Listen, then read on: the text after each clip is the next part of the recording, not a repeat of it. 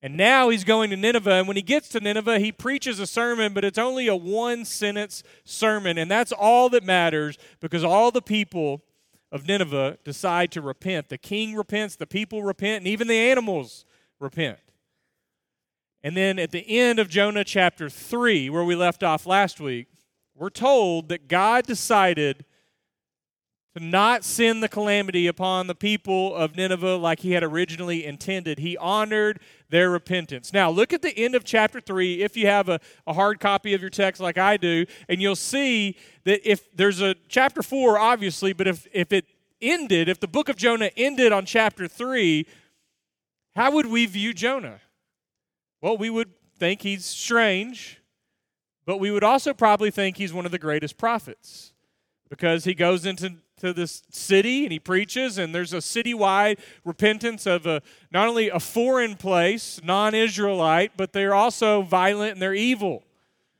So we would probably think of Jonah as a great prophet, but it doesn't end there. The story doesn't end there. We get chapter 4, and this is how it begins.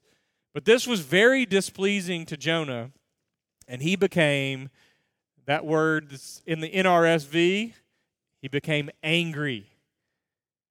We've dealt with a reluctant prophet so far, a runaway prophet, a sorrowful prophet, and now we're dealing with an angry prophet. What makes Jonah angry? Well, he's angry because the people that he preached to are repenting. You think that he would be happy about preaching a sermon that people responded to. Instead, that's made him angry. But as I've studied Jonah and read it and reread it and thought about what to preach on as we go through each chapter each week, the one thing that I keep coming back to is that, in a way, Jonah is kind of he's a reflection of ourselves. It's like looking in the mirror, and what we see in Jonah, we see some of our own bad attitudes and behaviors in ourselves. So I was thinking about Jonah's angry, what makes him angry, and then I thought about myself or maybe you or whoever's watching at home, what makes you angry? And just kind of play with that for a minute. Just think about it. What makes you angry? I've kind of asked a few people that this week, just taking a survey. I asked my daughter the other day, and she said, it makes me angry when my brother sneaks into my room and messes everything up. And I thought, okay, that makes sense. That would maybe make me angry too if I was you. And I've had a few days to think about this, so I've been thinking, what makes me angry? And the first thing that came to mind when I asked myself this question earlier this week was when I'm in traffic or just driving through town or on the interstate or on a highway, when somebody rides my bumper. That makes me angry. It bothers me.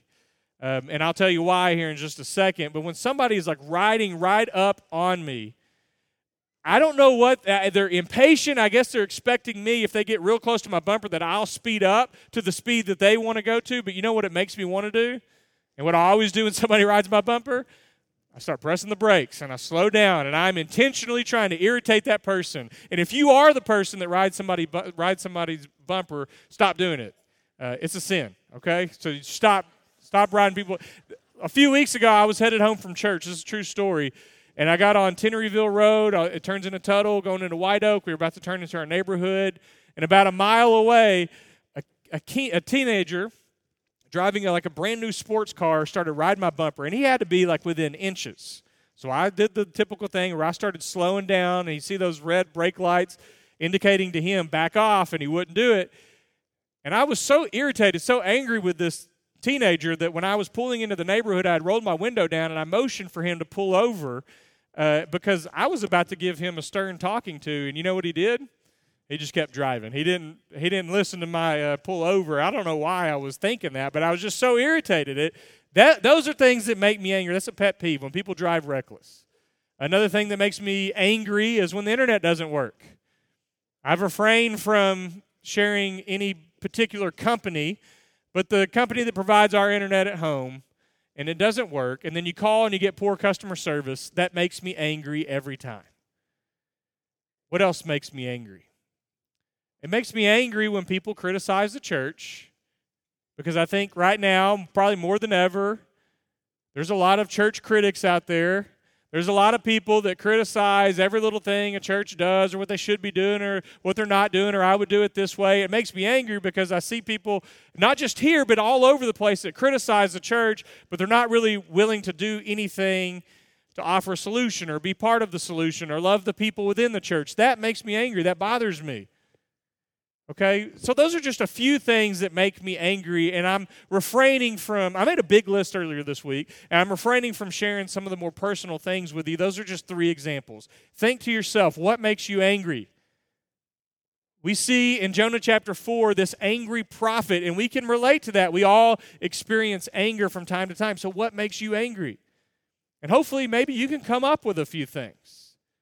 And think about what it is that makes you angry. And now what I really want to ask is why. And I ask that of myself. Why do the things that make me angry, whether maybe you thought of one thing or you got a whole list of things, why do those things make you angry? Let's get beneath the surface.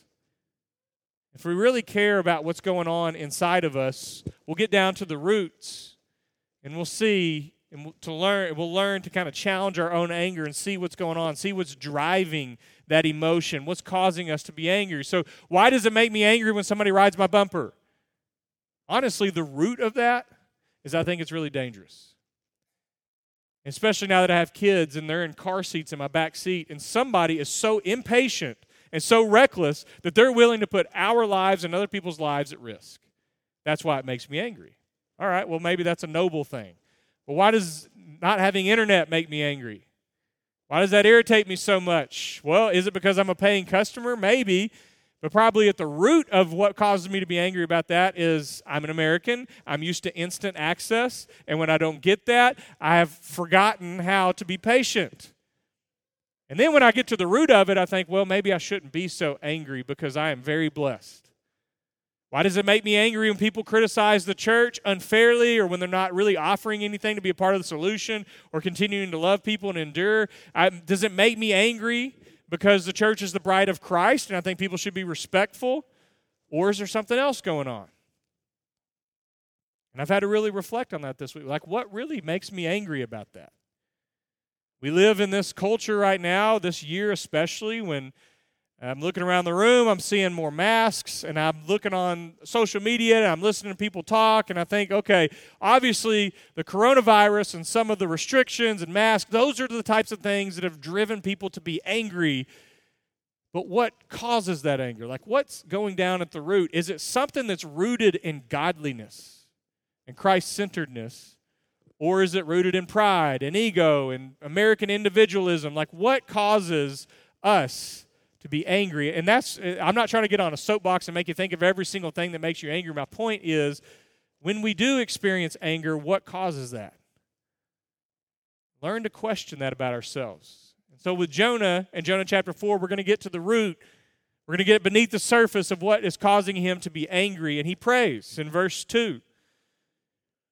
Here's Jonah's second prayer. He prayed to the Lord and said, "O Lord, is this not what I said while I was still in my own country? That is why I fled to Tarshish at the beginning, for I knew that you are a gracious God and merciful, slow to anger and abounding in steadfast love and ready to relent from punishing." Think about this. This is his prayer. This is why Jonah is angry. Imagine that. I'm angry at you, God, because you're filled with mercy and love and you're slow to anger. Why would Jonah be angry about that? Well, maybe in a way, Jonah is angry at God because God is not angry with him. We know that we're created in the image of God, and maybe you've heard it said before that sometimes we try to create God in our own image, meaning that whatever we love, we expect God to love. Whatever we hate, we expect God to hate those things. And we kind of get it backwards, and we start wanting God to be more like us rather than us wanting to be more like God. And Jonah, in this prayer, he's basically quoting Exodus chapter 34 and verse 6. He knows Scripture. He knows the characteristics of God, and that is what he's using as an accusation against God. You're not angry with me. You're not destroying our enemies like you should be. This is his second prayer. If you remember in Jonah chapter 2, he prays what would you probably call his best prayer from the worst place. Jonah chapter 2, we focused on that a couple weeks ago. He's in the belly of the fish praying.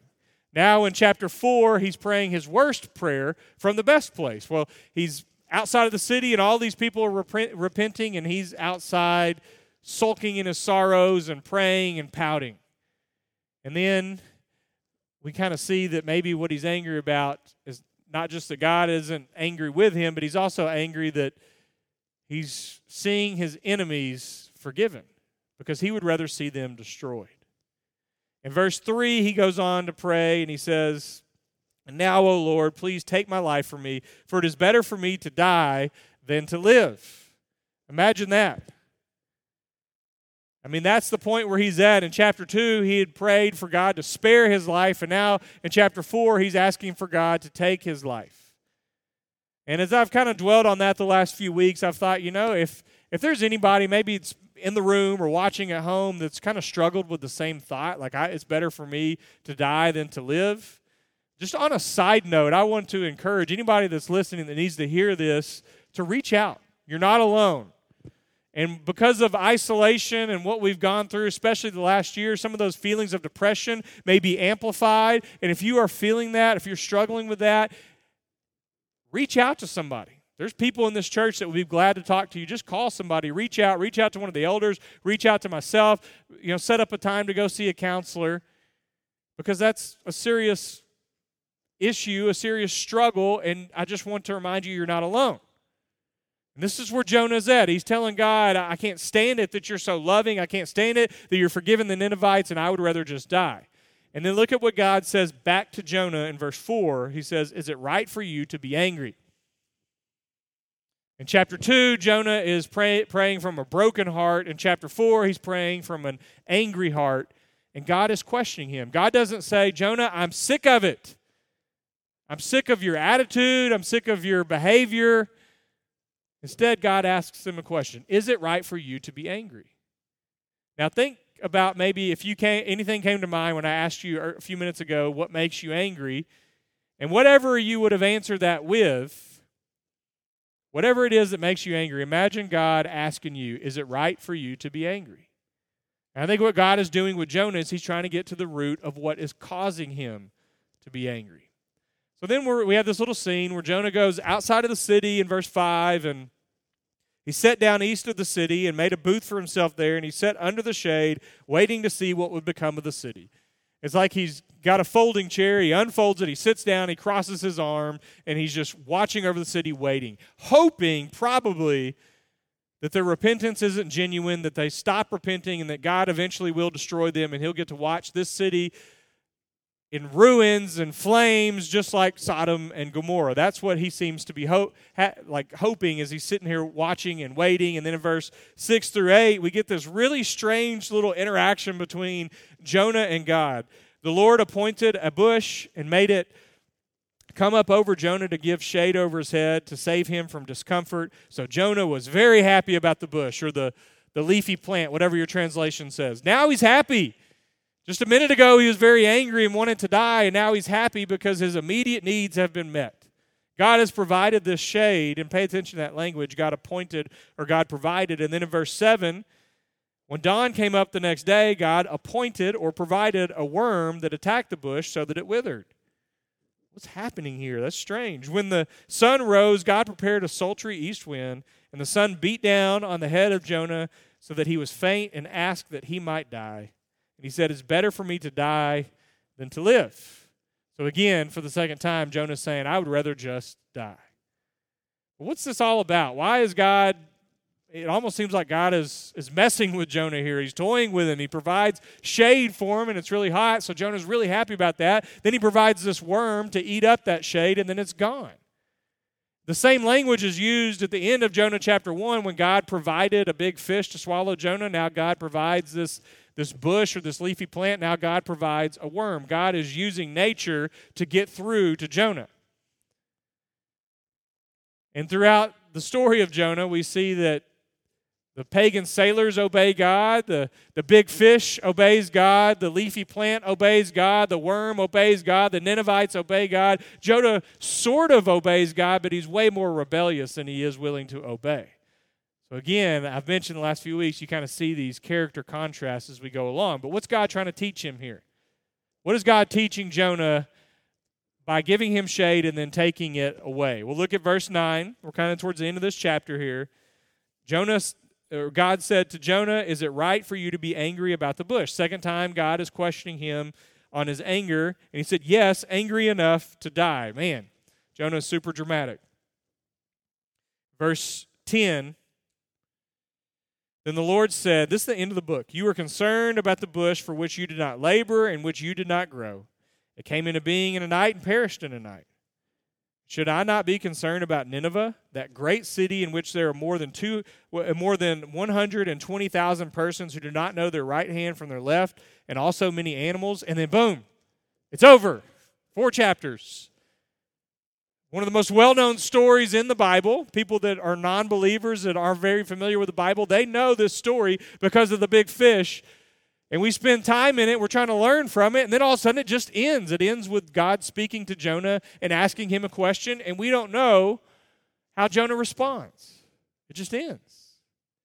Obviously, it seems like God was teaching Jonah a lesson with the leafy plant, with the bush, because if Jonah is that concerned and that happy and his emotions are up and down about whether or not he has shade, should God not be more concerned with all these Ninevites who are so far from him?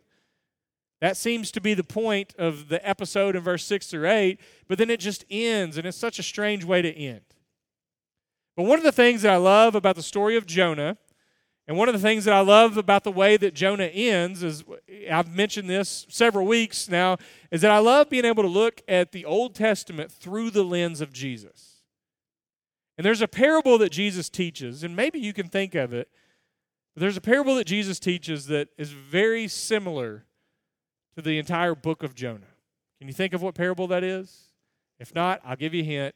It comes from Luke chapter 15, verse 11 through 32. It's called the parable of the lost son. Or we also know it as the parable of the prodigal son. And without reading all of it, I will read one verse here in just a second, but without reading the entire parable, which many of you might already be familiar with, there's a dad and 2 brothers. So a younger brother and older brother. The younger brother asks for his inheritance, even though his dad's not dead yet, which would have been very insulting to his dad, and his dad gives him the inheritance. The younger brother goes off and he just blows all the money, he makes horrible decisions, and he winds up making a decision to come back home in hopes that his dad will forgive him and allow him to be a hired servant. And as the younger brother is coming home, what does the father do? The father runs to greet him, throws his arms around him, and celebrates that his lost son has come home. He was dead and now he's alive, and so the dad throws a big celebration. But then there's the other brother, the older brother, right? He's the one that's always stayed home, that's never strayed far from his father. And the older brother's been working out in the field, and when he comes back, he sees this celebration going on, so he asks somebody what's happening, and they explain it to him. And we're told in Luke chapter 15, verse 28, about the older brother, then he became angry and refused to go in. So his father came out and began to plead with him. You see the parallel between this parable that Jesus tells and how Jonah ends? Is that we have the older brother sitting outside while people are inside repenting and coming back to God, and Jonah is outside pouting about it. He's angry. The older brother in the parable that Jesus tells, he's outside the celebration, refusing to go in, and he is also angry.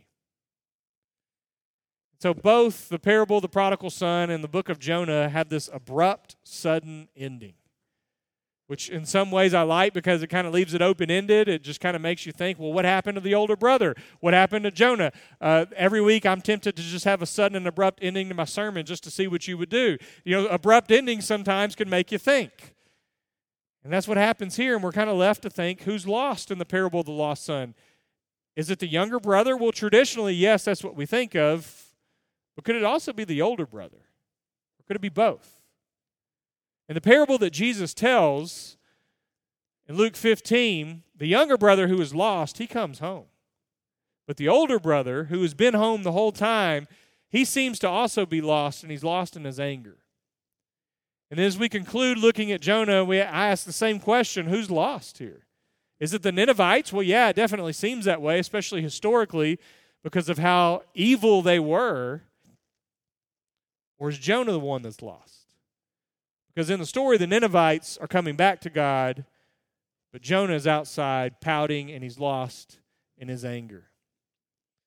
So at the end of Jonah, as we study through 4 chapters, and I've spent a lot of time in this the last few months, I will say again, we look at Jonah, we kind of see a reflection of some of our own toxic thoughts and behaviors and attitudes.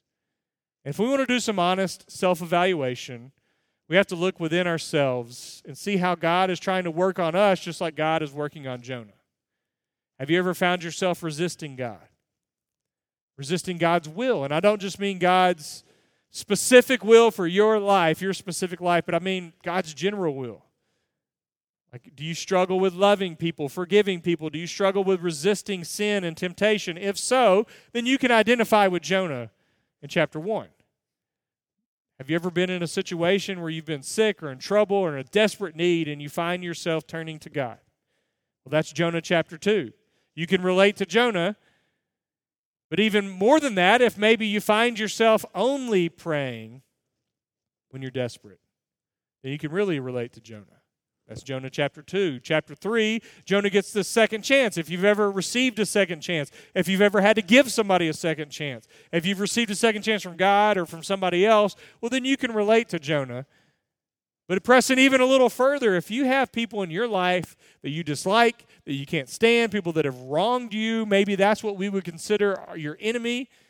If you've ever wished for them not to prosper, but to suffer, well, then you can identify with Jonah because that's where he's at. He would much rather the Ninevites suffer and be destroyed than be forgiven. If you've ever dealt with some misguided anger, you've dealt with anger just in general, well, then you can probably identify with Jonah. What makes you angry? What sets you off? What gets under your skin? And like what God is doing with Jonah in chapter 4 is he's asking Jonah, he's questioning Jonah to figure out what's causing that, Jonah. What's going on with you? Learn to question your own anger and some of your own emotions. And I'm not saying it's wrong or you should ever be angry, but learn to get beneath the surface, get to the roots, figure out what's going on and what's driving that. And is it rooted in something that's godly? Now, there's a gap from who we are, who I am, what we are, to what we want to be. As a church, we say we want to make, mature, and multiply faithful followers of Jesus. So one of the things that we're committed to doing is to not only trying to make disciples, and we would love for those who are not in Christ to be baptized into Christ, but we also want to help people grow. No matter what age you are, how long you've been on this faith journey, that's the mature part. And part of maturing in Christ is realizing that there's some gaps in our life. There's some gaps from where we are now, the way that we think, maybe the way that we deal with our anger or our prayer life or resisting God, whatever it may be. There's a gap from where we are to where we need to be. Maybe you could call it the Jonah to Jesus gap. And if you've been able to identify with anything that we've talked about in this series or today with the anger part, then maybe you're noticing a gap in your own life. And what we want to do each week is we try to help each other, co-disciple each other, help each other mature in Christ, is we want to help each other start to close that gap. So today, if you are seeing and noticing the gap in your own life, if you struggled and you're feeling like you're in the darkness right now, like Jonah was in chapter 4, if you are filled with anger, if you see that gap in your own life, and if we can help you in any way, we would love for those in the room to pray with you, for those who are watching at home, if you want to reach out to somebody, call somebody, send an email to the elders, we would be glad to help you take that next step to bridge that gap. Whether it's through baptism, through prayer, through action, through accountability, whatever it may be, please let us know how we can help. I want to invite you to stand back up and Tony back up here to continue to sing.